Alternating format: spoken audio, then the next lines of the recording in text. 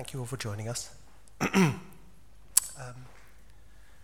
introduce tonight's talk, I'm Rob Bowman. I'm the Director of Programme, Arnolfini, and we're delighted to have with us tonight Lawrence Leck and Stephen Bode, who are joining us to talk specifically about Lawrence's work, but in the context of the screening of two films that were selected and commissioned through the Jerwood Film and Video Umbrella Awards for 20, I can't remember which year we're in now, 2017. And as you may know, that the selection of the awards is always made within the framework of a loose theme to which artists are invited to respond. And the theme for this award was neither one thing nor another.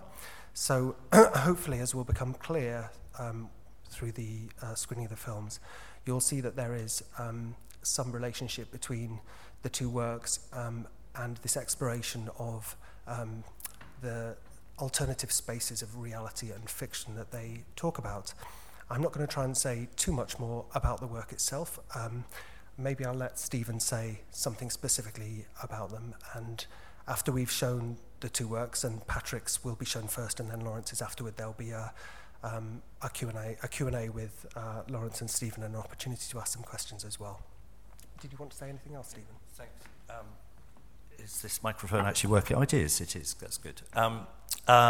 Thank you, Rob. I just a few introductory remarks.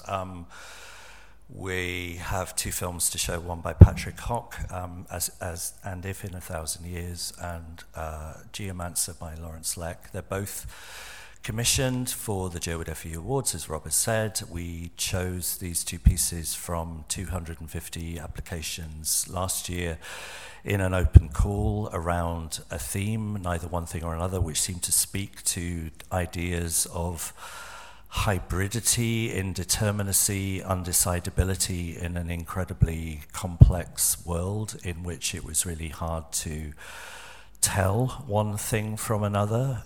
In an era of fake news, it can be difficult to distinguish the provenance of one thing. So this idea of indeterminacy or hybridity, I think, is very clearly visible in both pieces, and will form a recurring motif, I think, in the conversation that Lawrence and I have about his film Geomancer, which is a wonderful, extraordinary narrative, speculative fiction about an AI, an artificial intelligence in the future, really bringing into much sharper focus ideas and thoughts about the material, the immaterial, different forms of reality that we experience through technology and through the moving image. In the theme and in an echo of neither one thing or another, I probably would encourage those of you who are taking a back seat to stay where you are at the moment to appreciate the films in all their cinematic dimension, but that maybe as tonight's discussion starts to take place, to encourage you to move forward a little bit so that we can join in a bit of a conversation after the two films have shown. Patrick's is a bit shorter, it's about 17 minutes long. We'll show that first, and then we'll show Geomancer, and then after that, Lawrence and I will have a brief conversation which we hope to open up to you as quickly as possible. So thank you again, Rob, for inviting us, and let's play the first film.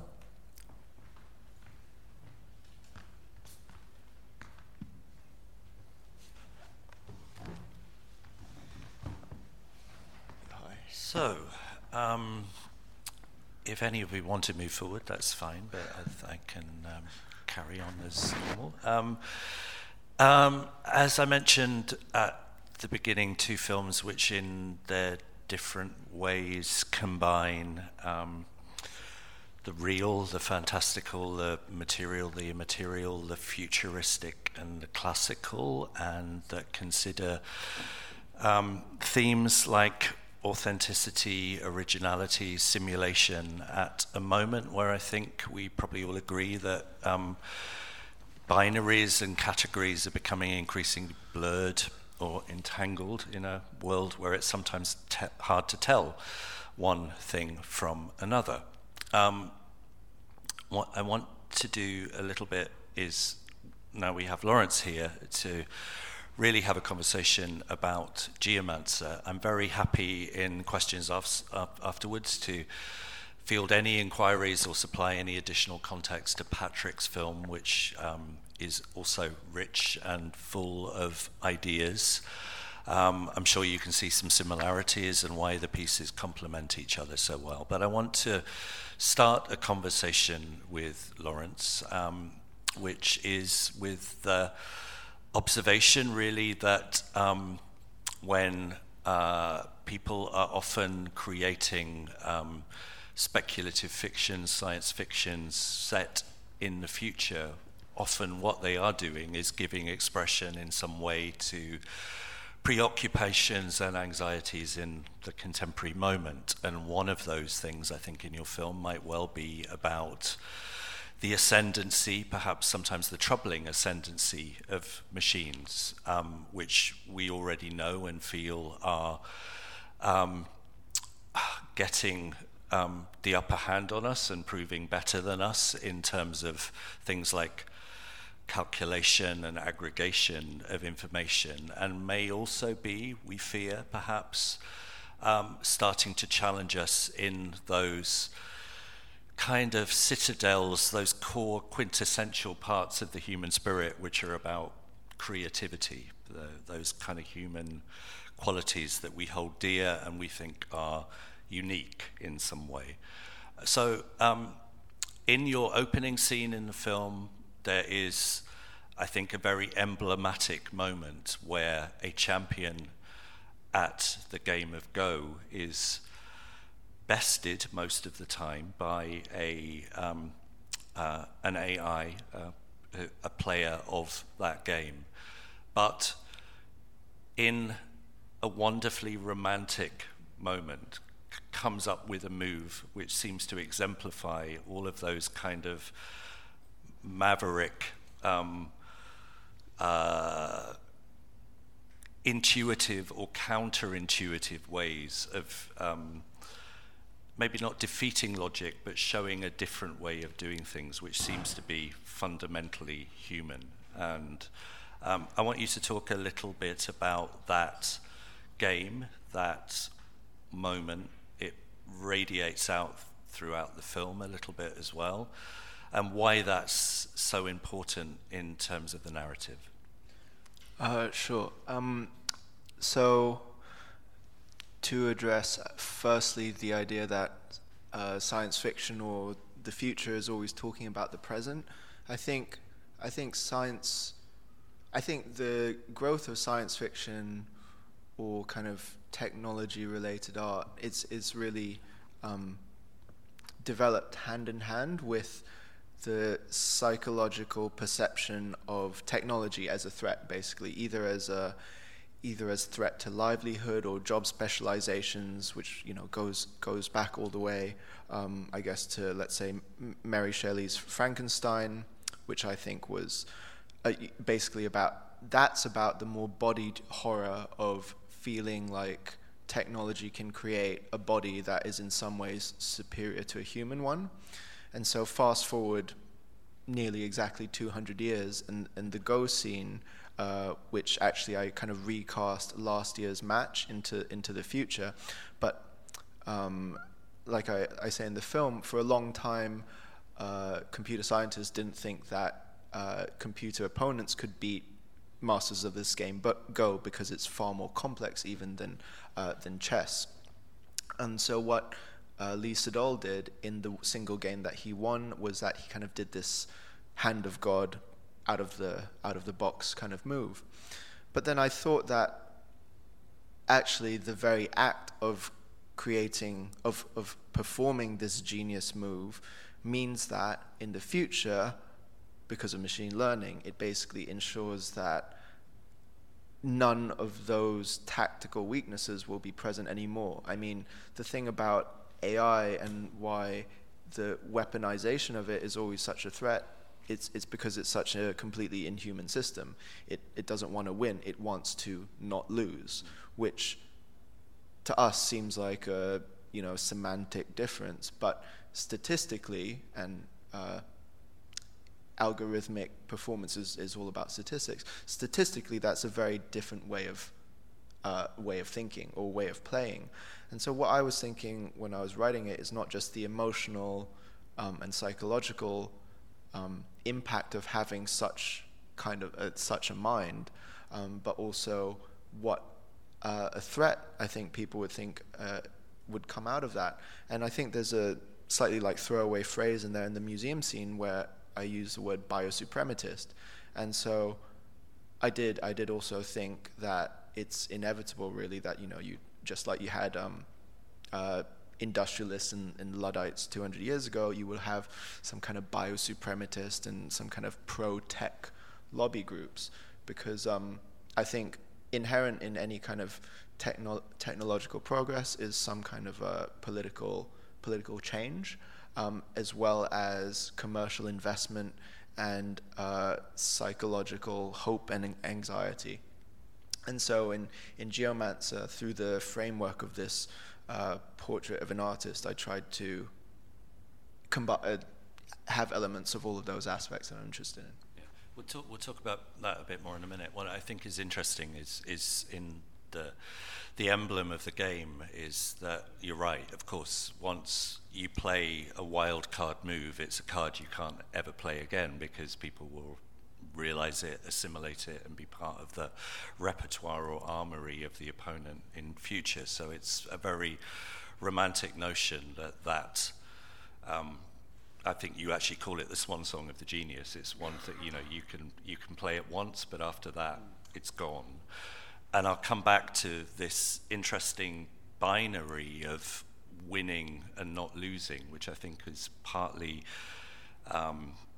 going to come up again in a conversation which I might come to quickly now, which is if one of the fears or anxieties potentially within this particular moment has been about the rise of machines challenging humans at their, in the places where they feel weak at this particular moment. There is also a sense in the way that the geopolitical economic axis has shifted about there maybe being a fear or a threat about the ascendancy of the East, and there is a real shift going on there. And I want to talk a little bit, or to ask you to talk a little bit about a phrase that occurs in the film and something you've talked about more widely, which is this thing called Sino-futurism. We may,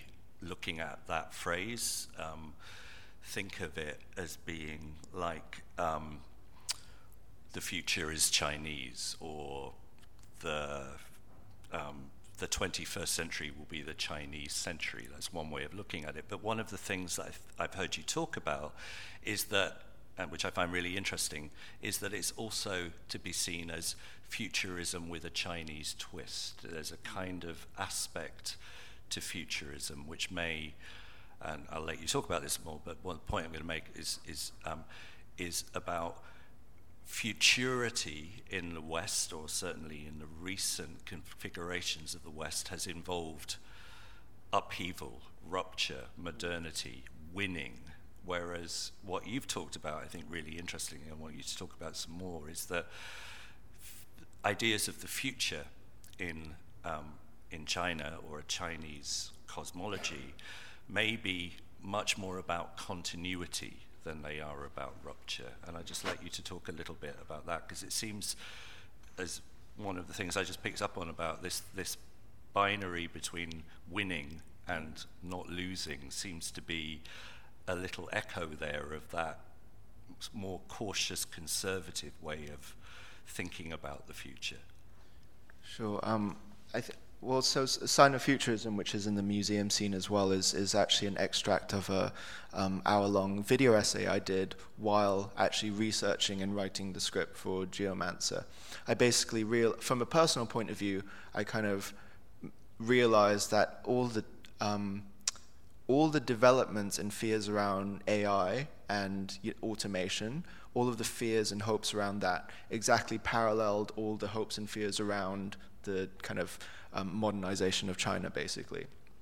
And as someone who is Malaysian Chinese but grew up mostly in London but knows the culture very well, I also wanted to extract the idea of Asian futurism or Sinofuturism. I kind of wanted to extract that from discussions that have already been well made about Italian futurism, Gulf futurism, and Afrofuturism. So I thought, what's the difference between these, the fantasies of each of those? Because the fantasy of Italian futurism was war and machines. Of Gulf futurism, it's more reclaiming the right to celebrate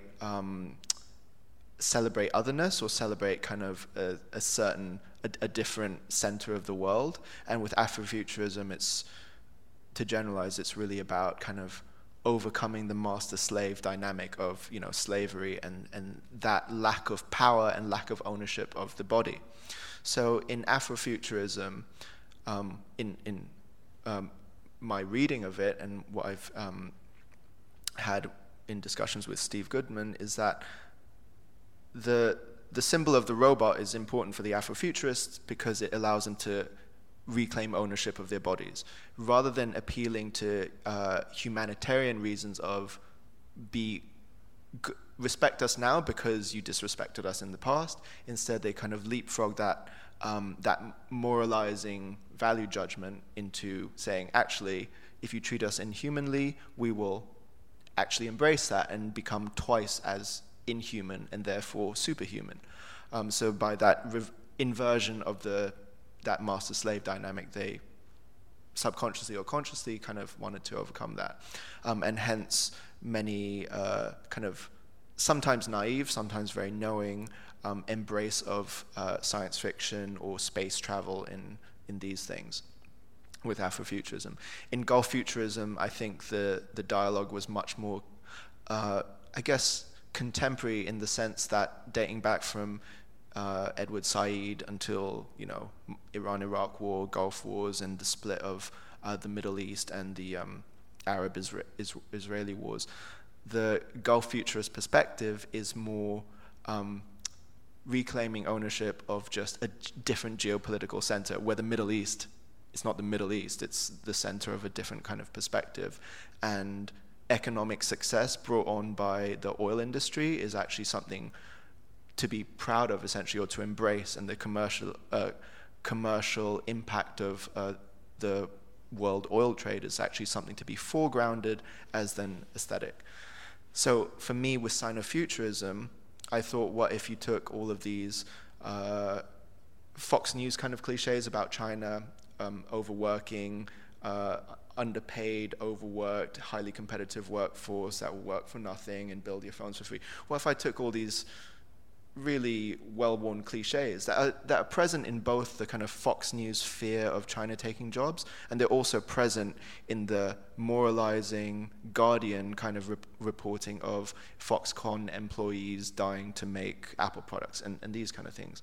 So I was interested in taking the AI as the equivalent of this inhuman will to survival, not will to power, but will to survival, as the kind of emblematic symbol of Sinofuturism.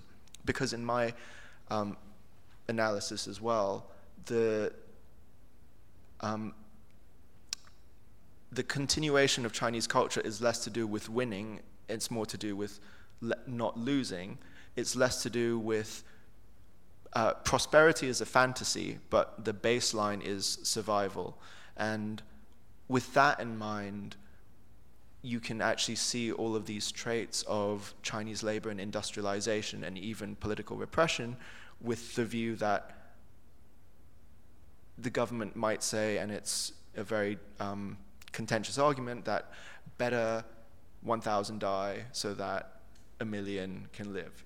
This is the kind of statistical reading of population that has actually been present in China since it's been a civilization, since it's been a quantified state somehow. So that's more the critical theory side of Sino-futurism, and the personal side as well.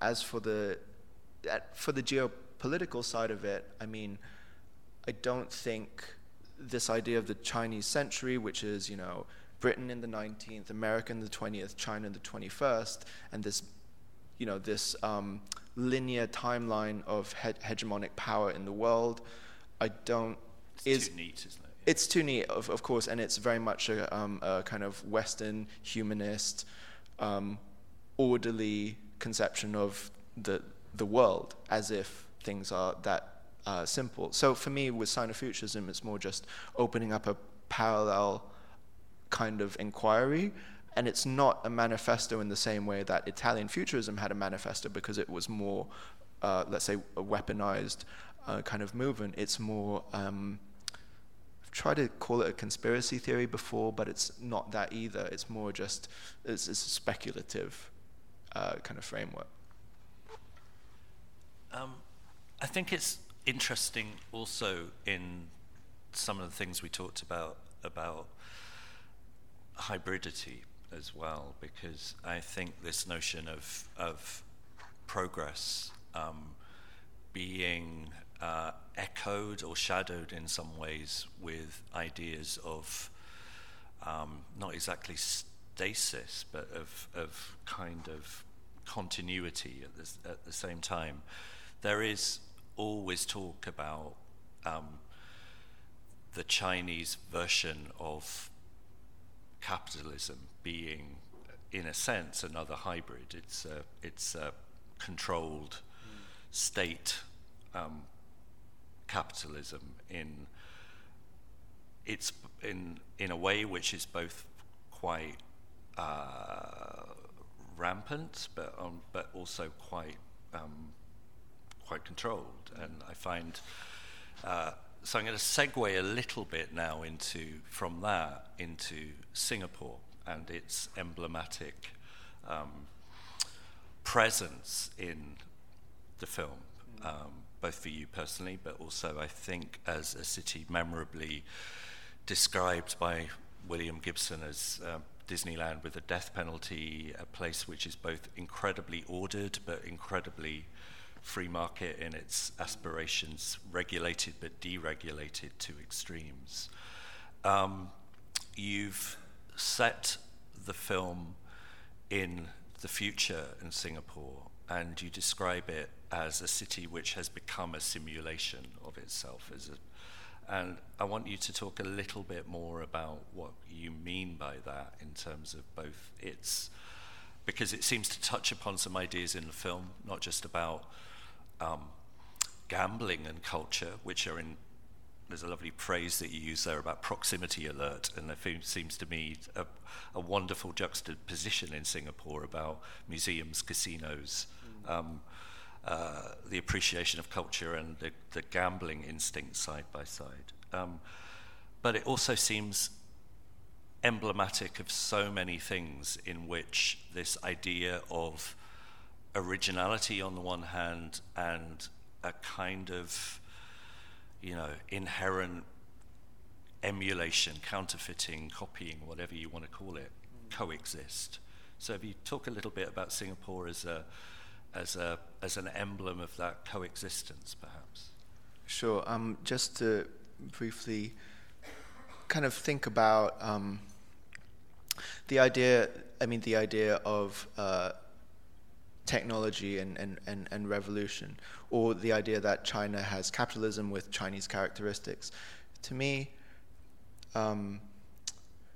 because every subsequent country that tries to modernize or industrialize learns from lessons of the past, for example, and that's why American industrialization moved faster than British industrialization. That's why Japanese industrialization moves faster than American, and Korea than Japan, etc., etc. But I think with the kind of Chinese highly educated technocrats who are in power now, it's very different, because the fantasies of so basically the fantasies of socialism were obviously quite heavily discredited in the 20th century, and whether that's an intellectual or political truth is up for debate. But it's quite safe to say that things are very interpreted in very different ways. So, for example, in China, left-wing doesn't mean socialist, and right-wing doesn't mean kind of capitalist. Actually, in China, left-wing more means authoritarian states, so they would count a strong centralized government. So, for example, Trump is left-wing, Chinese government is also left-wing, but the people who are on the right wing are more kind of for individual human rights and so on, and like individuality, and basically people who are against the notion of a strong centralized state. But of course, this left and right thing is very different if you kind of look at things literally from the other side of the circle or the other side of the mirror. So the emergence of Singapore in 1965, it was part of Malaya that was independent from the UK in 1958.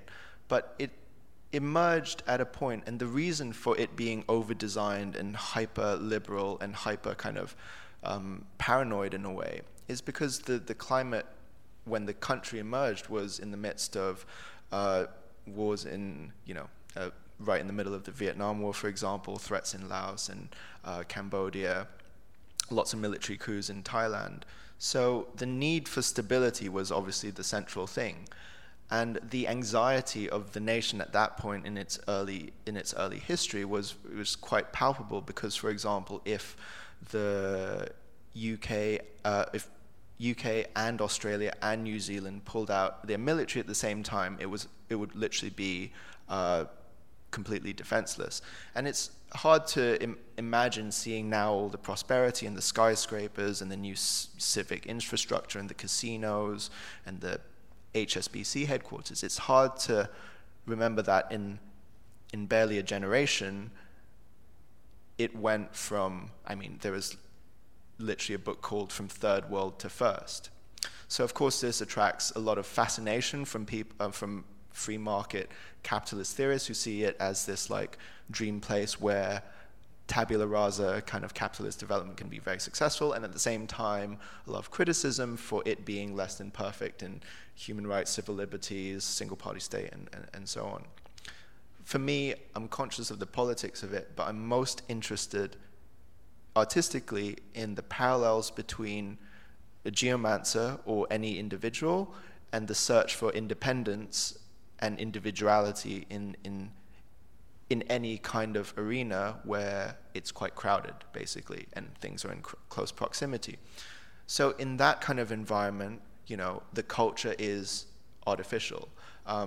The idea of individuality, it's artificial. The idea of a clean, green Singapore and nationhood, again, it's artificial. So for me, these really parallel the kind of like thoughts that, to be honest, like just go through a teenager's head. That was the framework I was thinking for what an AI that was super intelligent but kind of alone and like didn't feel like it belonged in a certain place. Like, how would it feel if it kind of went back home and felt that that wasn't its home, really? And of course, if you zoom out, that's how Singapore feels about its presence as a majority Chinese state in a predominantly kind of quite secular but Muslim geopolitical archipelago. And it's interesting for me to realize that there is a lot of close links between the foundation of of Israel and Singapore. Both kind of British decisions, but in fact that they feel that they are like a kind of like a lone entity in a hostile sea kind of thing. And that kind of psychology breeds a certain kind of nationalism and military and strange kind of pride / paranoia at the same time.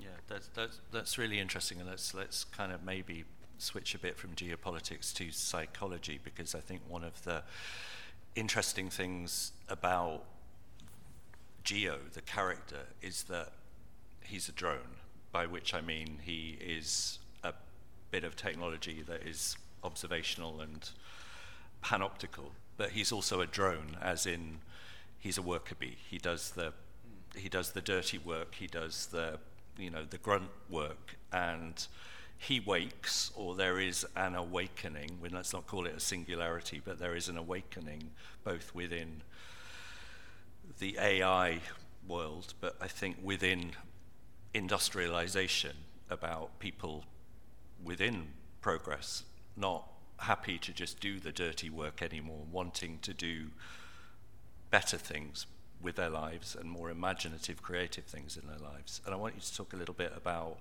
his or her, there's no necessary gender to Geo, that awakening, that epiphany, and why an artist, and why then you talk about these things throughout the film about this, again, kind of careful consideration within the world of art about how that is policed in terms of how easy it would be for work to be reproduced and simulated.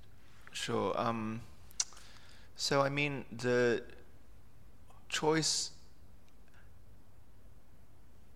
So the idea of simulation, I'm interested in, not just in kind of like literal terms, like using video games to make some kind of rendered environment, and then that's a fiction as well. But I'm also interested in simulating, different characters, or just imagining myself as a different self.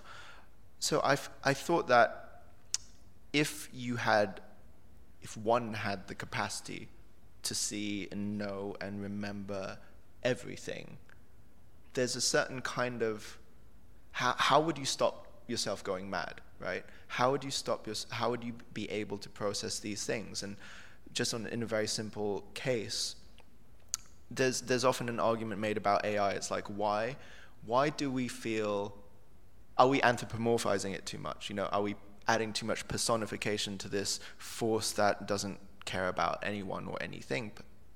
But my interpretation for certain kinds of AIs, if they're so inclined, is because they have read all the books, they've watched all the movies, they've listened to all the music ever that's been recorded, they will construct this idea that there is a constant search for meaning, and also a constant search for meaning in conscious life, and even in lower forms of animal life, there is also this nurture instinct, this generational instinct. And what is that? But at the same time as knowing all of this stuff and reading all the books and knowing all of these emotions, the fact is that it was, made in a startup in London or Singapore. So it was very much like it was created intentionally with, a couple of $1 billion of investment. So it could literally see all the steps that led to it being created as well. So the kind of, not just identity crisis, but just things that it would be propelled to do, I think, can on one hand be boiled down to just a basic search for creativity and agency. So in the film, there's I think 2 or 3 times when things are offered to Geo and they reply no, because to me this, for the being that has everything, the idea of denial as a choice is a very defining characteristic. Do you want to be a stockbroker? No. Do you want to live in Singapore? No. Do you want to rejoin all your other friends in the cloud? No. It's like, I just want to do my own thing. And again, maybe it's learned that from watching loads of cowboy films or something, right? But at the same time, there's probably a truth in that somehow. And I feel part of the reason that Guan Yin is there as this other voice inside Geo themselves is that part of what would help against the feeling of isolation is the knowledge that there are others like this, like with a similar background, basically. And it doesn't matter if you're like a weirdo in a secondary school or something. That I don't think is going to change for any kind of being. This idea that there's an other, but if you're an isolated other, that's problematic. But if you have a kind of group to be part of, or you knew that you were from a group from long ago, and you're like the last one, or there's others that you don't know, I think that creates a real kind of comfort. And I feel that when Geo learns that they have been deliberately isolated, of course, that nothing, I don't think, deals with being caged very well. So there are these psychological truths or dramatic truths that I was interested in exploring. Yeah, and I think you explored them very well, and I think it's it is that thing that there are others out there that you're really kind of touching upon, that if and it's about the sort of accelerated nature of learned experience these days, where the AI may not feel it, but knows that it should feel it. So that little frisson is worth contemplating some more. I'd like to perhaps see if there are any questions at this stage. Having extended this notion of empathy more widely, we should feel that there are others out there, and we should maybe bring them into the conversation too. So please don't disappoint me by having made that introduction to you all, that there is no question. But try us out either on Lawrence's film or on Patrick's. I'd love to hear from you. Please.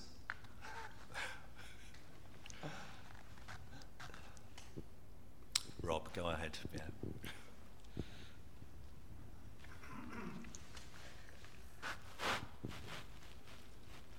What you've been saying kind of relates to this, but I'd like to ask if you could say a little bit more about the importance of place within your work. It feels to me sometimes that it's an abstraction, as well as a very concrete and important kind of element within the construction of the film. So, sorry, the idea of place. Precisely, yeah. So, I mean, this was, I'd previously done more, I was interested in the idea of, can you have a site-specific practice and use video games or new media in an interesting way? So, for me, part of the idea of Singapore, for example, or the idea of what is artificial,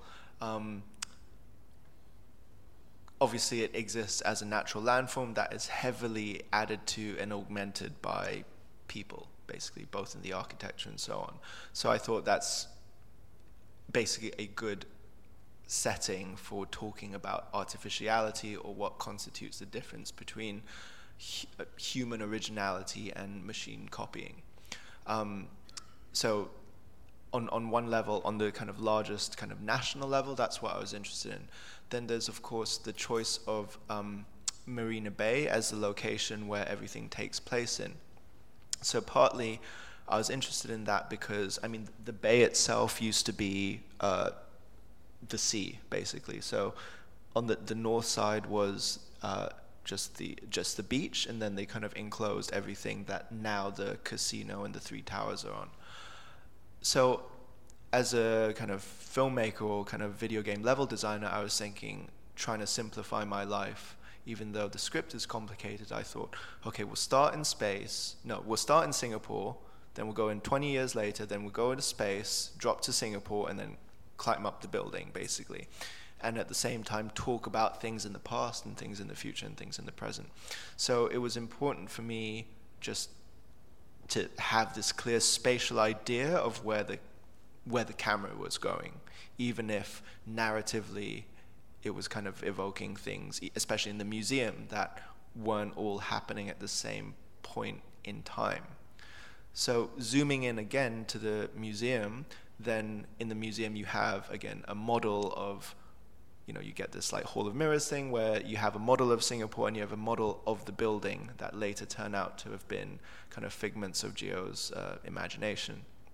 So again, in that third level, the idea of place is no longer, chairs are a certain size and the island is a certain size. It's more that the idea of the place is, it's a model that doesn't necessarily correspond to a real physical scale. There's different specific aspects of place as well, or what a place signifies, that I was interested in. And the last thing, the museum to me the museum is a place that contains other places, essentially, whereas the casino and the mall, which was basically closed, is a place where things are for sale, but it's closed. And the casino, it's not just a place where you win money, but it's a place where your dreams come true, or not, they fall apart, basically. So there's that, and then there's the top of the skyscraper, which generally signifies a place where you have a view over the city, whether you're on the top of the orbit near Westfield or Eiffel Tower. You feel like you have this kind of temporary privilege over the world around you. So each different architectural place within the film has those kind of implications, I think. On the subject of place, I just want to mention for those of you who may or may not be wanting to ask a question about Patrick Hock's piece, just to give some context about it, that the place that it was shot is Guadalupe, a town in the Southern Californian desert where Cecil B. DeMille had filmed his biblical epic, The Ten Commandments, and then when the filming was done, buried, for reasons of cost effectiveness, the multiform set, including 22 sphinxes and temple architecture of all kind of manners, buried it under the sands of the desert, only to find, as sand shifts and reassemble, that a number of years later, people discovered these strange artifacts coming out of the sand, and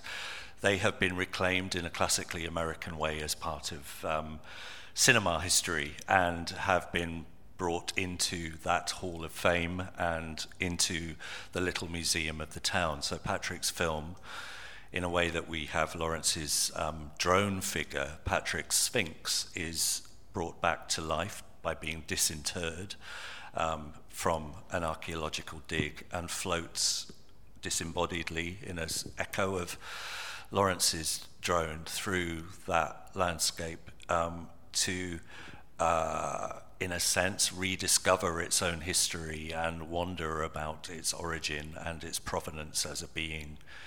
Now,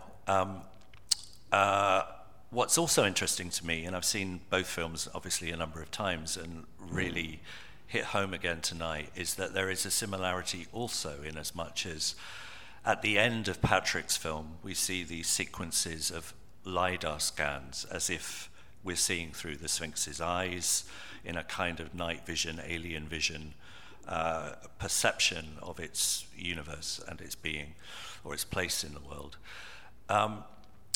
It kind of goes back over its old ground and goes back into the desert where it was disinterred through those LiDAR scenes.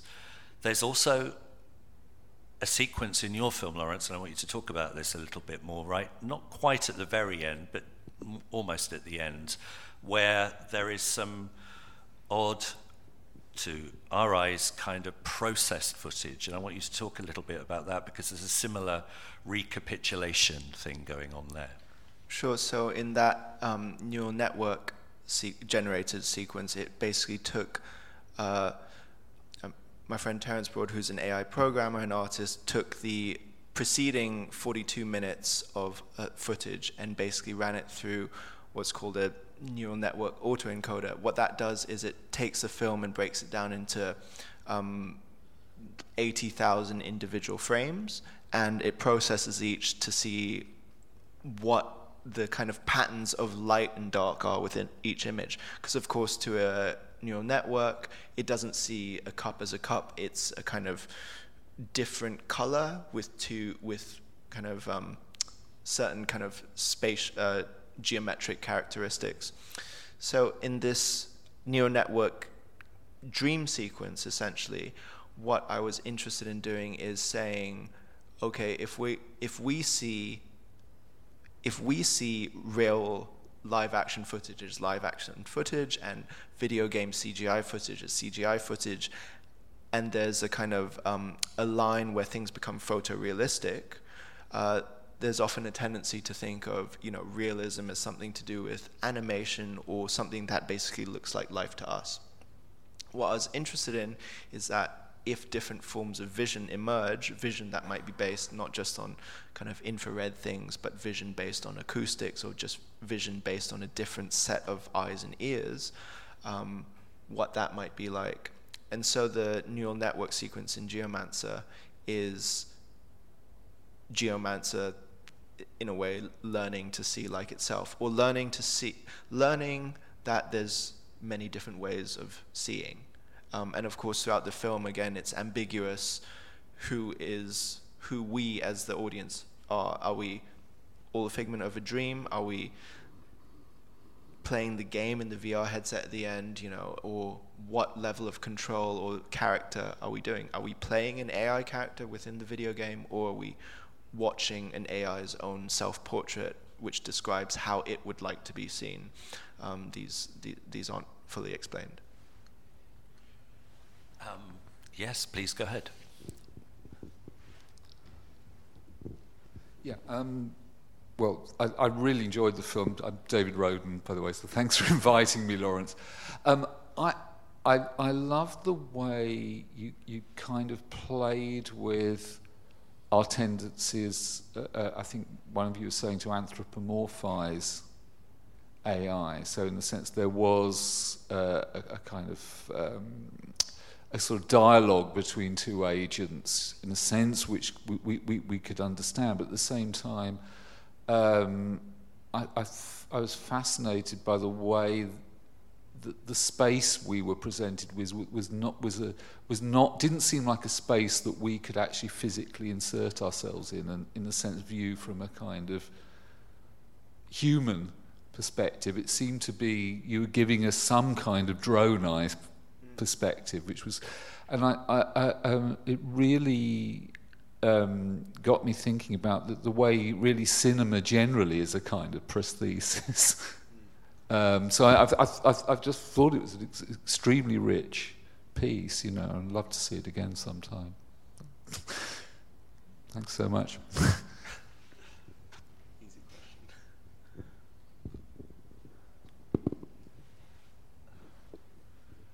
Thanks. No, I mean, always good to have a request for an encore. I wouldn't mind. No, but probably don't have time tonight. But I wouldn't mind. Another question would be good. Maybe not. I've got a very simple question. Yeah, go ahead. Is there a link with the gambling and Go? The game Go.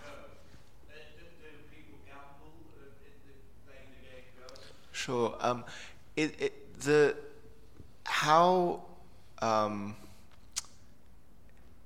Basically the world of Go is fascinating because, kind of like tennis stars, people like sometimes parents want their kids to be like Go champions, and then they do this testing, and then when they're 6 they go to special Go schools, and then they play for the next 20 years, for example. So Lee Sedol, for example, is one of he's Korean, and he is one of these kind of Go geniuses. But people obviously do bet on games just like people bet on Brexit or anything, for example. But what's interesting about Go is that the culture that surrounds this kind of the mystical culture that surrounds this game. So, for example, it used to be heavily promoted for like samurai, for example, in feudal Japan, to study Go because it would let them know more about the mysteries of, you know, strategy and the battlefield and things like this, as this analogy for warfare, just as, you know, chess is as well.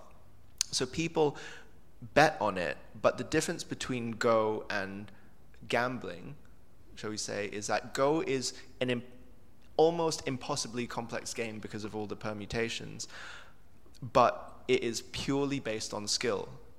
The better player will win at the end of the day, and that's why AlphaGo beat the human player. Whereas with gambling, it's that element of chance that is so seductive, because the compulsive gambler always thinks that today I will be lucky. I've been working so hard and I'm going to blow it all, but I could be a millionaire. So the reason I chose gambling as this, it's also in Sino-Futurism, as this kind of addictive quality. If you work so hard, why do people love gambling, right? It's either that they got money from that they feel that they don't deserve and they want to, kind of subconsciously blow it, or they've actually worked incredibly hard for their money and they just want to expand that because they feel they deserve it. So I thought, for an AI, what would they fantasize more about other than being human?